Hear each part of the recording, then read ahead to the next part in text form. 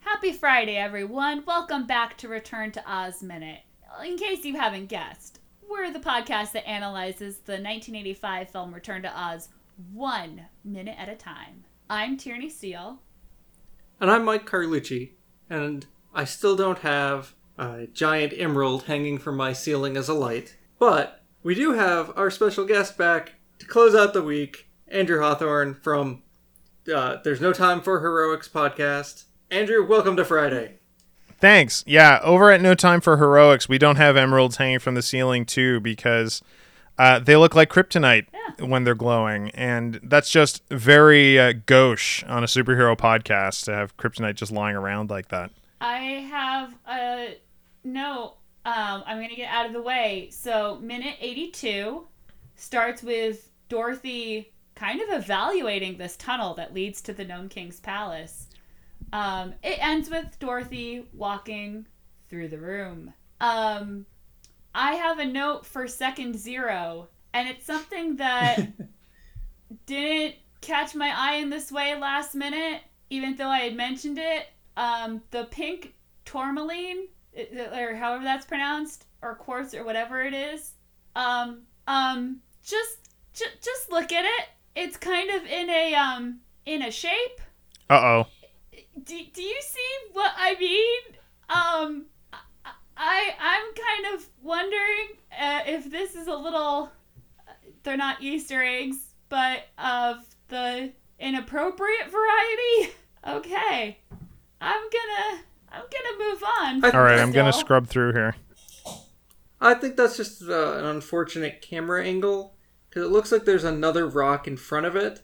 I think it's just, frame by frame, occasionally you're gonna get a weird angle. Okay, something. I'm seeing what you're putting down here, but I think it's the camera, because the cave is curving, so I think it's probably a curvy cave. It's not something I picked up on last minute, and we even mentioned this specific rock last minute, so it's not like this is not the cover of The Little Mermaid here, but I'm just saying.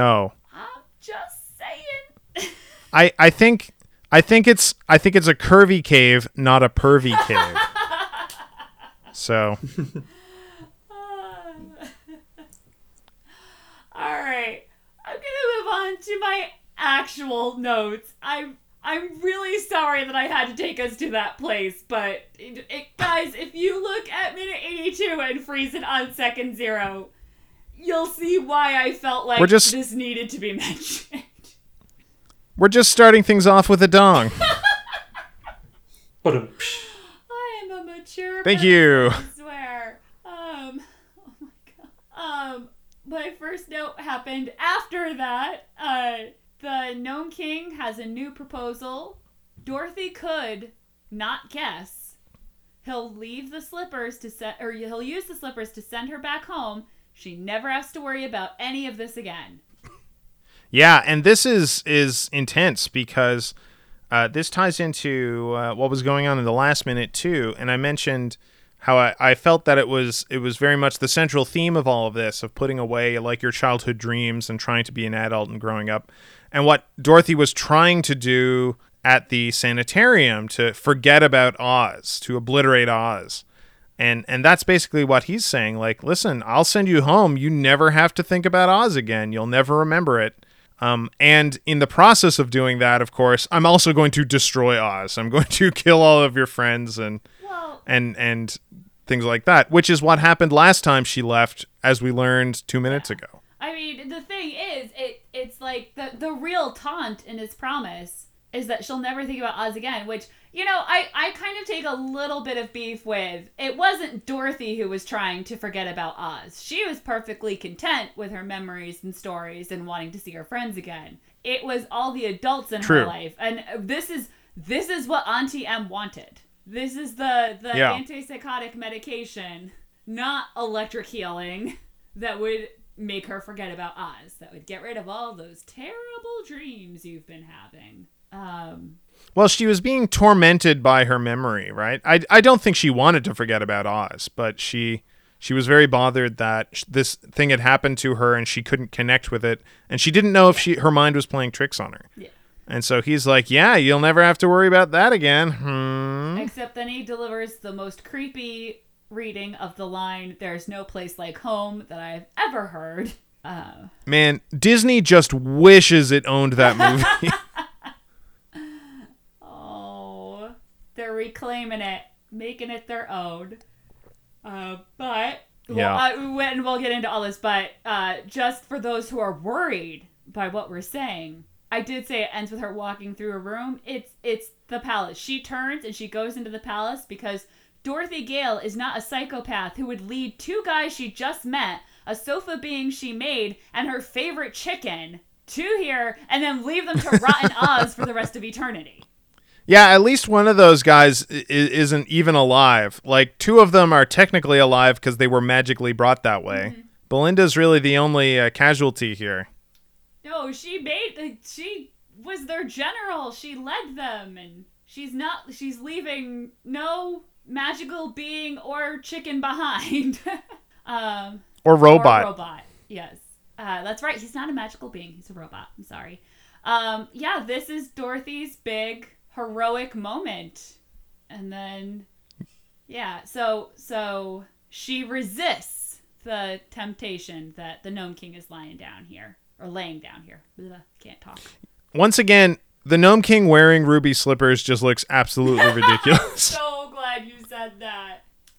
So I have mentioned previously, and Mikey's been like, wait, how is that possible? That I had very little memory of the Gnome King from watching this as a kid. For some reason, I remembered the palace. He doesn't figure, really.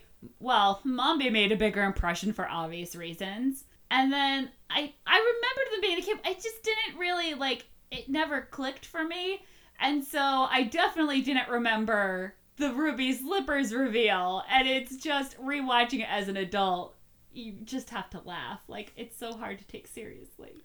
And I mean, Mombi is such a big character, but the Gnome King is literally the set for most of this scene.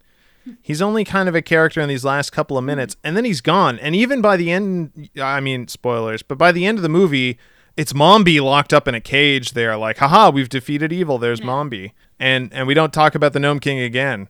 So I could see why you'd barely even remember him, even though he's technically the chief antagonist. Yeah. Yeah, and for a lot of it, we only hear the gnome. Yeah, like as you were saying, we only hear the Gnome King on the other end of a conversation with his minions. Yeah. But no one who says there's no place like home like that is a good guy, though. Like taunting her? It's so mean. That's just mean, Gnome King. Well, he's a bad guy. It's a Disney movie. They have to make sure that's clear. Well, yep. He's the bad guy who says the iconic line from the first movie and wears the ruby slippers. Like, as much as Disney here's the thing, saying, remember Wizard of Oz, we're a sequel, they're also saying, we're nothing like it. Yeah, they're mocking the Wizard of Oz. But here's a question, too. So he's wearing the ruby slippers. He says the line. Why doesn't he disappear and reappear in Kansas? He doesn't click his heels together. Oh, that's right. Yeah. And I think there was a repeat. I mean, that's dangerous. You'd think that you'd want to avoid saying there's no place like home if you happen to be wearing ruby slippers at the time. You don't know where you'd end up.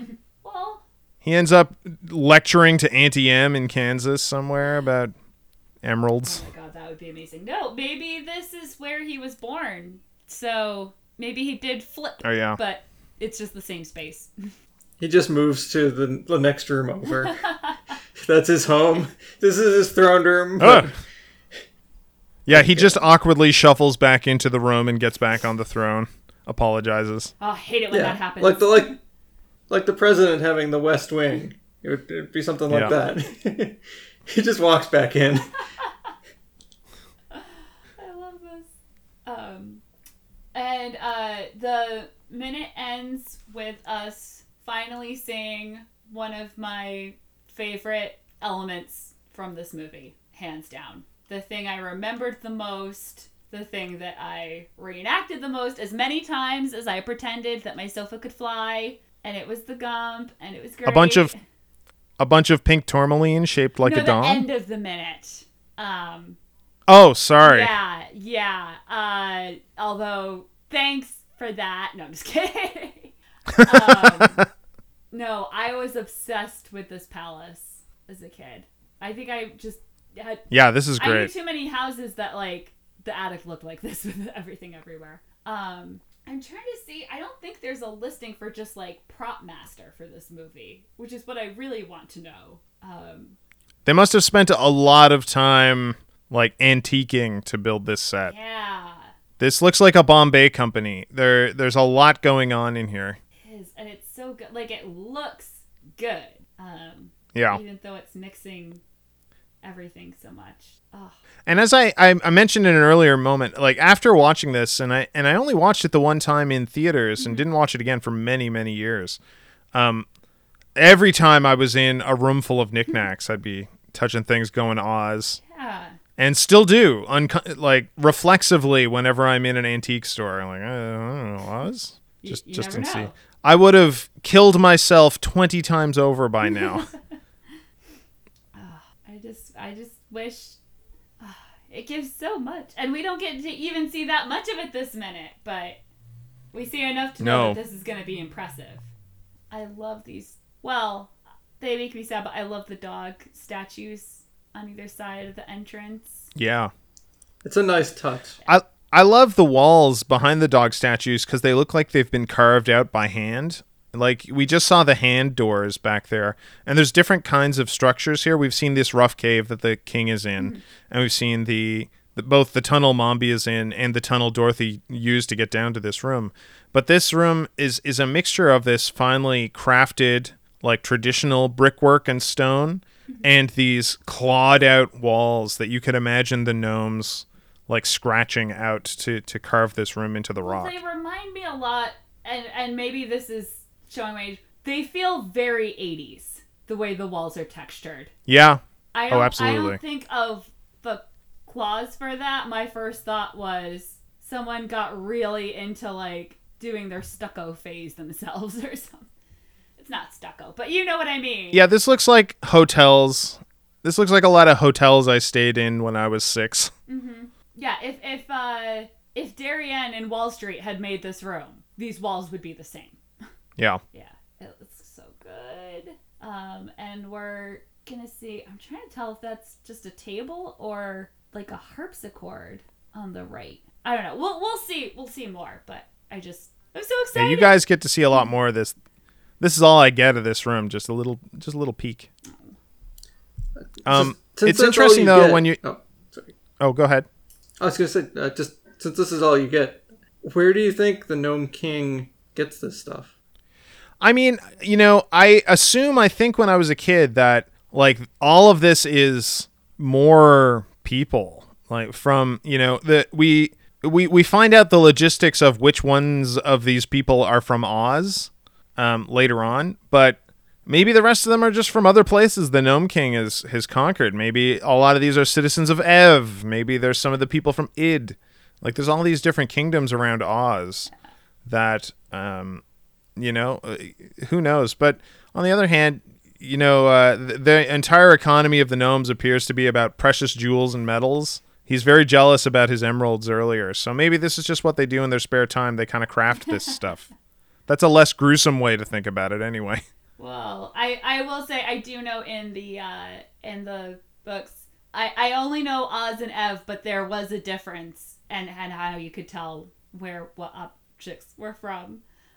So I like the idea that there are enough different lands that he's just got a collection of everything. Because we also don't know he's peopling his treasure old he room. is. Like, no, it's still pretty gruesome how many objects there are. But if he's been doing this for centuries, that's not as much. He didn't just and I think last week.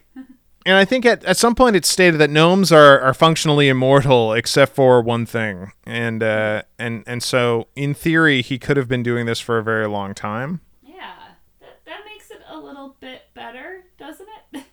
Instead of just emptying a city, this is over many, many years. I just took a kid here, took a bunch of dancing girls here and there, the odd anthropomorphic scarecrow. It's weird. Because the Gnome King is the one who turned all the citizens of the Emerald City to stone. But people who come to his Yes. palace get turned into ornaments. And he is stone. So, like, is this an insult for him, or is he like, hey, you guys would be a lot better off if you were stone, right? You appreciate this, don't you?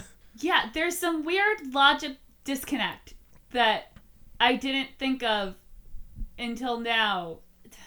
Yeah. Yeah, because it makes sense that, like, his magic power, the stone guy, can turn people into stone. But this is a totally different magic going on. Is this magic because of the ruby slippers, in which case he hasn't been doing it as long as he's been Gnome King? That's disturbing. The only disturbing thing in this movie. Yeah, that's the only one. Definitely.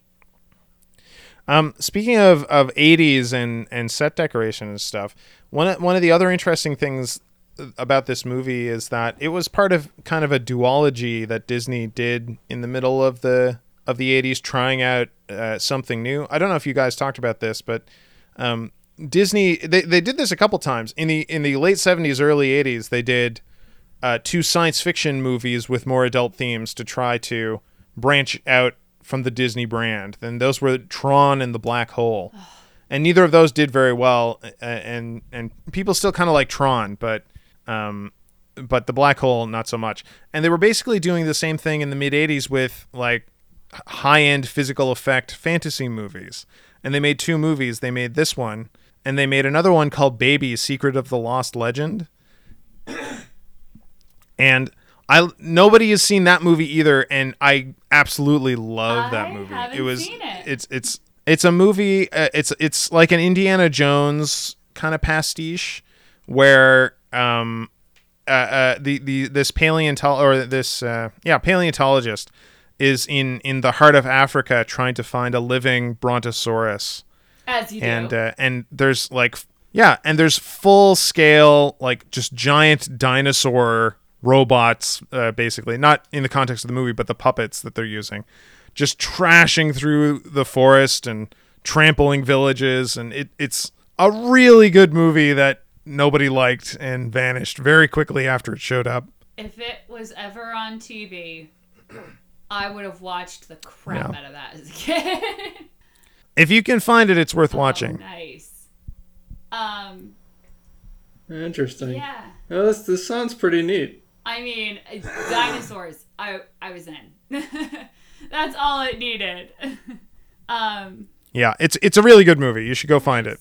Yeah, I love the practical effects era, kind of. I also do a podcast just like this one for The Neverending Story. So yeah, that's a great example of this. All about the puppets and giant things. One thing I wanted to say, because I was looking through the credits just to make sure that I hadn't magically missed a credit that would tell me who put all this together, but I think you're right. Maybe they just sent the entire, like, design department out antiquing. Or like, go, get the stuff. Yeah. Do any of you have a grandmother? Please empty her house into this warehouse. So I guess, okay, fine. And I was scrolling through, and, you know, he's definitely come up, but we haven't really talked about him much. Will Vinton, who was the claymation director, and just because we've talked about the archway and the hands that lead into this so much this minute, one thing I had not realized, which, just, if you don't know who we're talking about, just look up Will Vinton. He's fantastic. Tons of claymation stuff. He was only 38 when he made this movie.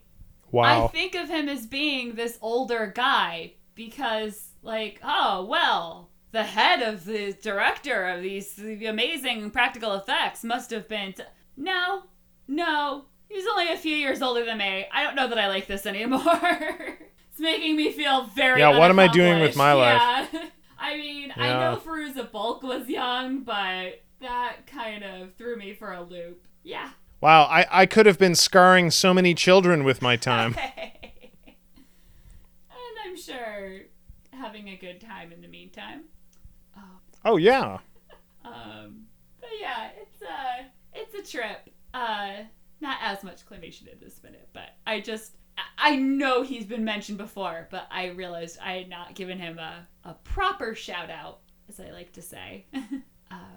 And if you were involved in sourcing the props for this room, then I'm just going to doff my cap as TikTok would and say thank you very much, because it's great. And I would also like to doff my cap to our guest this week, Andrew.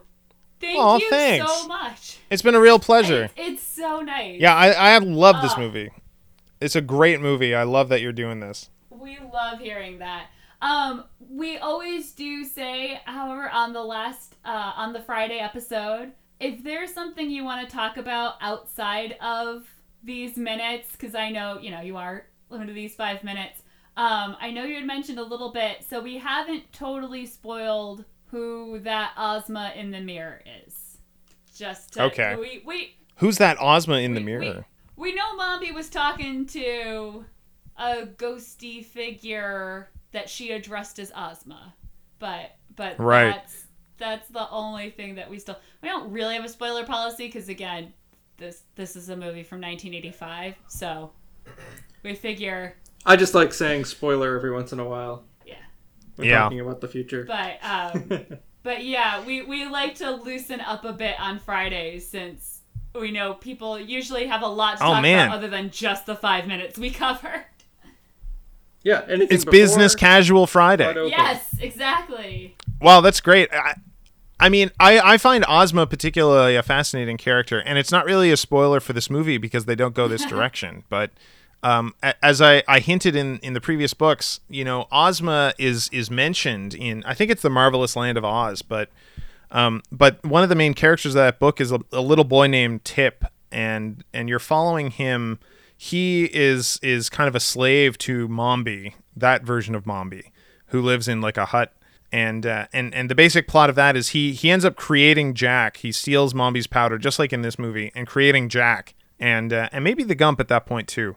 And they escape from Mombi together before encountering Dorothy and all that.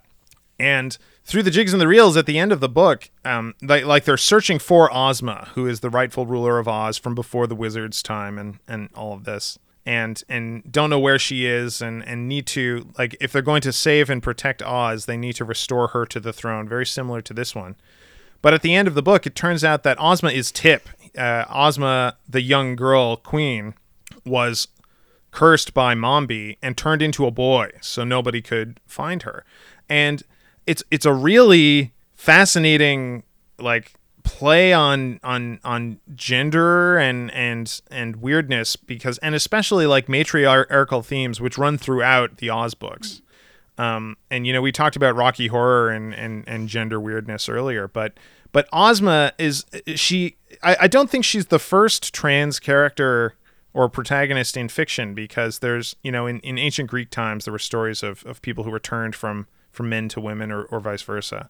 But what's fascinating about Ozma and Tip is that at the end of the book, Tip is given a choice to become a woman. Like Tip's, Tip is presented, maybe even by Glinda, as Ozma is the ruler of Oz, and you are Ozma, but it's up to you if you want to go back to being Ozma, or like as far as you know and remember, you've always been a little boy named Tip. So the choice is up to you. And he has to, and there's a scene where Tip basically has to go into another room and just figure out if he'd like to stop being a boy and instead become Ozma, this girl. And of course he does, but it's, as a kid, this was really, it wasn't disturbing so much as profoundly affecting, because I'd never thought of gender this way. And in addition to that, there's more layered to it because of the way Baum structured these, in that it's not that he's like giving up maleness to assume femaleness or something like that. He's actually becoming like in giving up his masculinity to become a girl and a woman. He's becoming the ruler of Oz. He is gaining power in womanhood. And so there's a lot more underlying the transition into becoming Ozma at the end of that book than you would really think. And that's not really here in this movie, and there's lots of reasons for that. I don't think it's just like, oh, kids can't handle it. I think it's just they chose to go a different plot direction. That's fine. But yeah, like, we got enough in this movie. That's okay. We just went through a room full of severed heads. But But it's just it's one of the most fascinating things in children's literature, and I think the MGM musical Wizard of Oz really overshadowed the books in a lot of ways, and it's a shame because they go in such crazy, subversive, and thoughtful directions in later books, and no less than Ozma, who is just a really incredible character. Ha! Like, a guest brought it up.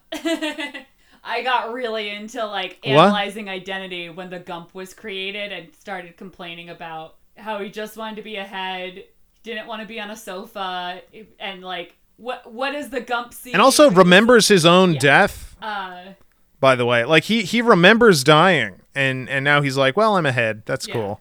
Yeah, the Gump has had he's had a lot happen to him, all off screen, and he just is rolling with it. Yeah, he's just going. Yeah. Whatever. I'm a Gump. So. Very laid back guy, the Gump. Not so much Jack, not laid back at all. So it's not a property of the life powders, but the Gump, yes. I do think Jack, the Gump, and TikTok all embody different strengths and weaknesses really well in a way that I think the MGM musical wanted to do with the Scarecrow, the Tin Man, and the Cowardly Lion. Like, oh, here are your 3 archetypes, but they're not. Like, no, they don't play that way in the movie at all. Yeah. Like, no one is that way. We all know people who are, like, really well-meaning, not always the smartest, but, you know, maybe they'll get lucky, you know, and they always are doing their best. They are super loyal and looking out for each other.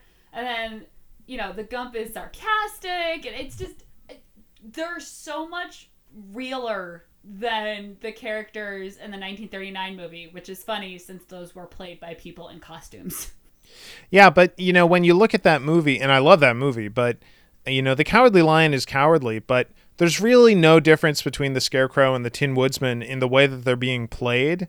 Like, the Scarecrow doesn't come across as particularly dumb and in need of a brain, and the Tin Woodsman never comes across as in need of a heart or feeling or whatever the metaphor for that would be. So, you know, those kind of archetypes don't really work out. They're great performances, but it's not the same as in this movie where these are 3 very different characters that are helping Dorothy in very different directions. Yeah. 4 if you count the chicken. Bellina's in a league of her own.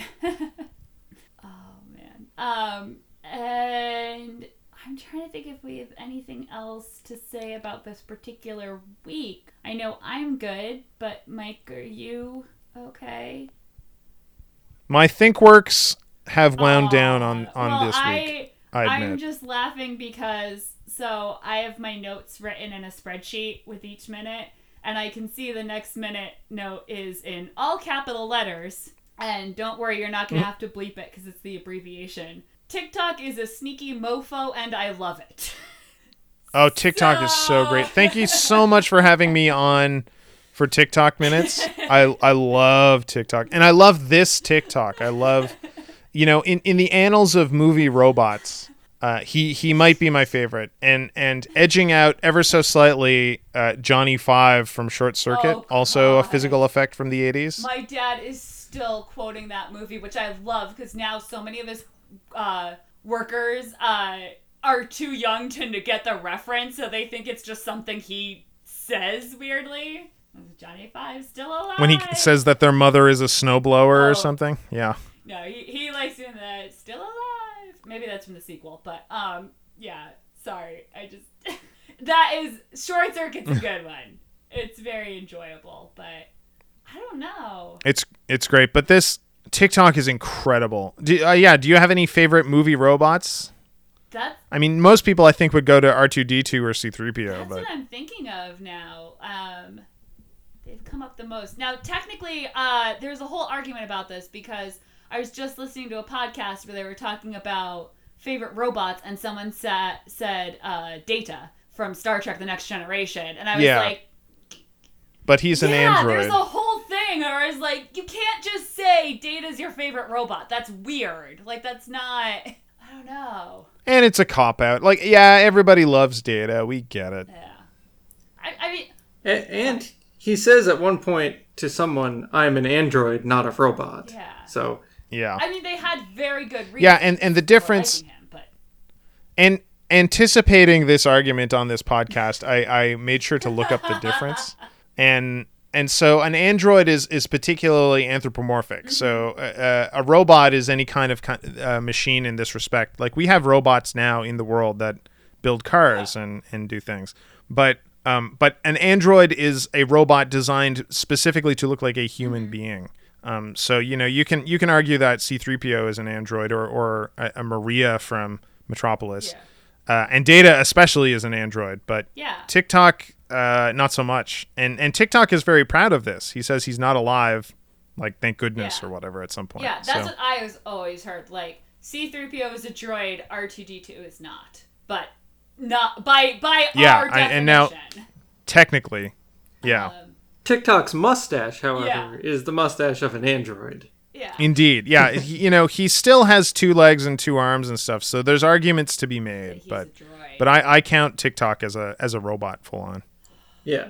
Now I don't know, because that's an excellent point. Because they have, it just wrapped up its tour, but the Prudential Center in Boston for a while it's a robot that did security that was going around in the hallways, and it was kind of shaped like a Oh, is pod, that- not a human. Oh, Is that the one that ended up in the fountain? No, ours, where was that? same model, but that was in DC. Okay. Okay. Yeah, same model though. I didn't realize he wasn't staying. No, he was temporary. They tweeted a few days Yeah. ago a picture of him being like, escorted out for the last day. He looked a lot like the robot in The Black Hole. He had the same kind of face, I think, as that robot. Okay. Doctor Who has some good robots over the years. Oh, sure. The Daleks. Wow, those aren't. They're kind of those are bad cyborgs, I robots. guess. Yeah. But yeah, they're But the Daleks have like a fleshy part inside, do they not? I haven't watched a lot of Doctor Who, but like, isn't there an alien in there? Yeah, Am I wrong about that? definitely sometimes yes. I would have to look more into if that's always true. That's the hard thing about Doctor Who. It's like I know I have seen that. Yeah, but I can't. I mean, outside of movies about a lot of robots, like Transformers or something, I can't think of a lot of other robots that I have as much fondness for as TikTok. He's incredible. We mentioned Flight of the Navigator at some point, and the ship in Flight of the Navigator is a really good one too. Oh, I didn't realize that was a robot. Huh. He's kind of a robot. I haven't. I only know because my co-host on the Neverending Minute, like, that's one of his favorite movies of all time. So he talks about it. Yeah. Flight of the Navigator. It's a good movie. So I'll have to check that out at some point. Yeah, I don't think we're gonna come up with. Or if we're sticking in the 80s, like there's Kit from Knight Rider. He's kind of a robot, I guess. Not really. He's more of a car. Well, but see, this is the argument that you end up in, because I'm now thinking of so many things where I'm like, well, it's not really a robot though, and Inspector Gadget is a man with attachments, not a robot. He's a cyborg. Yeah. Cyborg. That's a totally different thing. It's weird to me to think back on how much joy Inspector Gadget cartoon brought me as a child. Oh, yeah, that's fair. Yeah, someone mentioned Dr. Claw the other day, and I just went down a spiral of like, man, I really loved that show. But you're right, that's a different thing. Yeah. I'm sure there are many examples. Quick shout out to I can't remember his character's name, but Alan Rickman voiced him in The Hitchhiker's Guide to the Galaxy. He was a fun robot as well. Oh, Marvin, the paranoid android. Yeah. And many others, but yeah, we're the Return to Oz podcast, so we're gonna give it to TikTok. I'm giving it to TikTok. Like yeah. it. All right. Some robots plug into the walls. Do your plugs, Andrew. That was a terrible transition. Yay! Well, I'm from the No Time for Heroics podcast. That was a great transition. And so we talk about superheroes as much as we can, and you can check our stuff out over there. I don't know that we've talked about a lot of robots, but it's nice to get a chance. And also, I have a Movies by Minute podcast that's going to be coming out soon, I hope.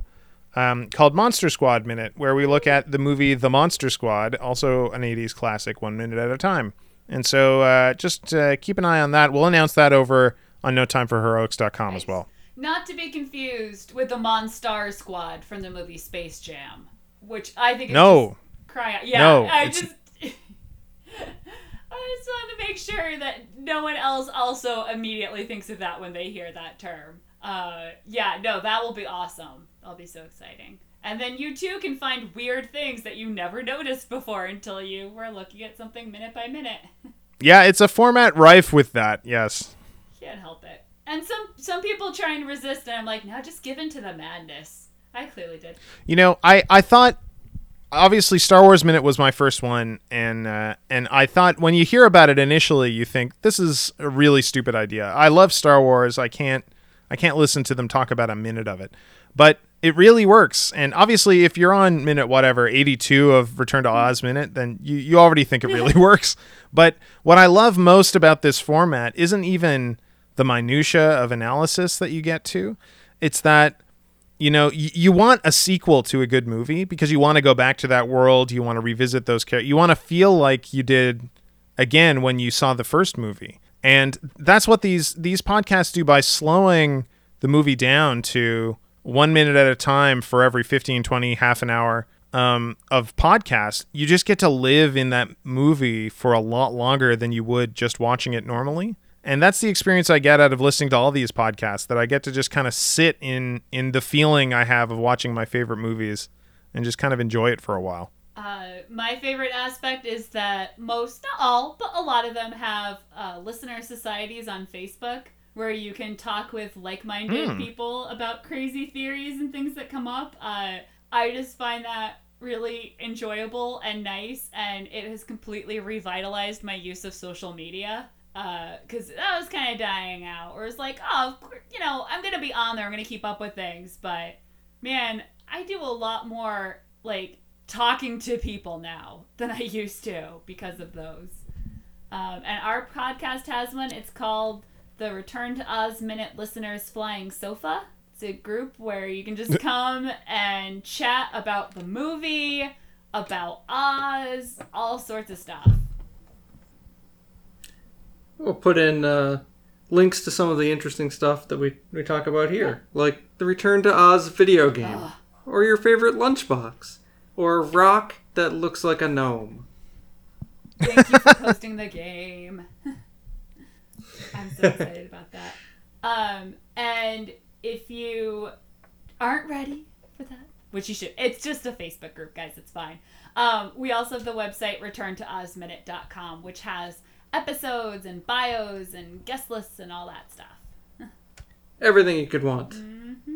And it has a second back entrance, which is the same as the front entrance, weogtiogpiog.com. Yeah. So check us out there, have a great weekend, and then come back on Monday to find out why my notes for next Monday are in all capital letters. Oh, boy. It's a good time. In the meantime, Weog. Tiog. Heog. Heog. Heog. Heog.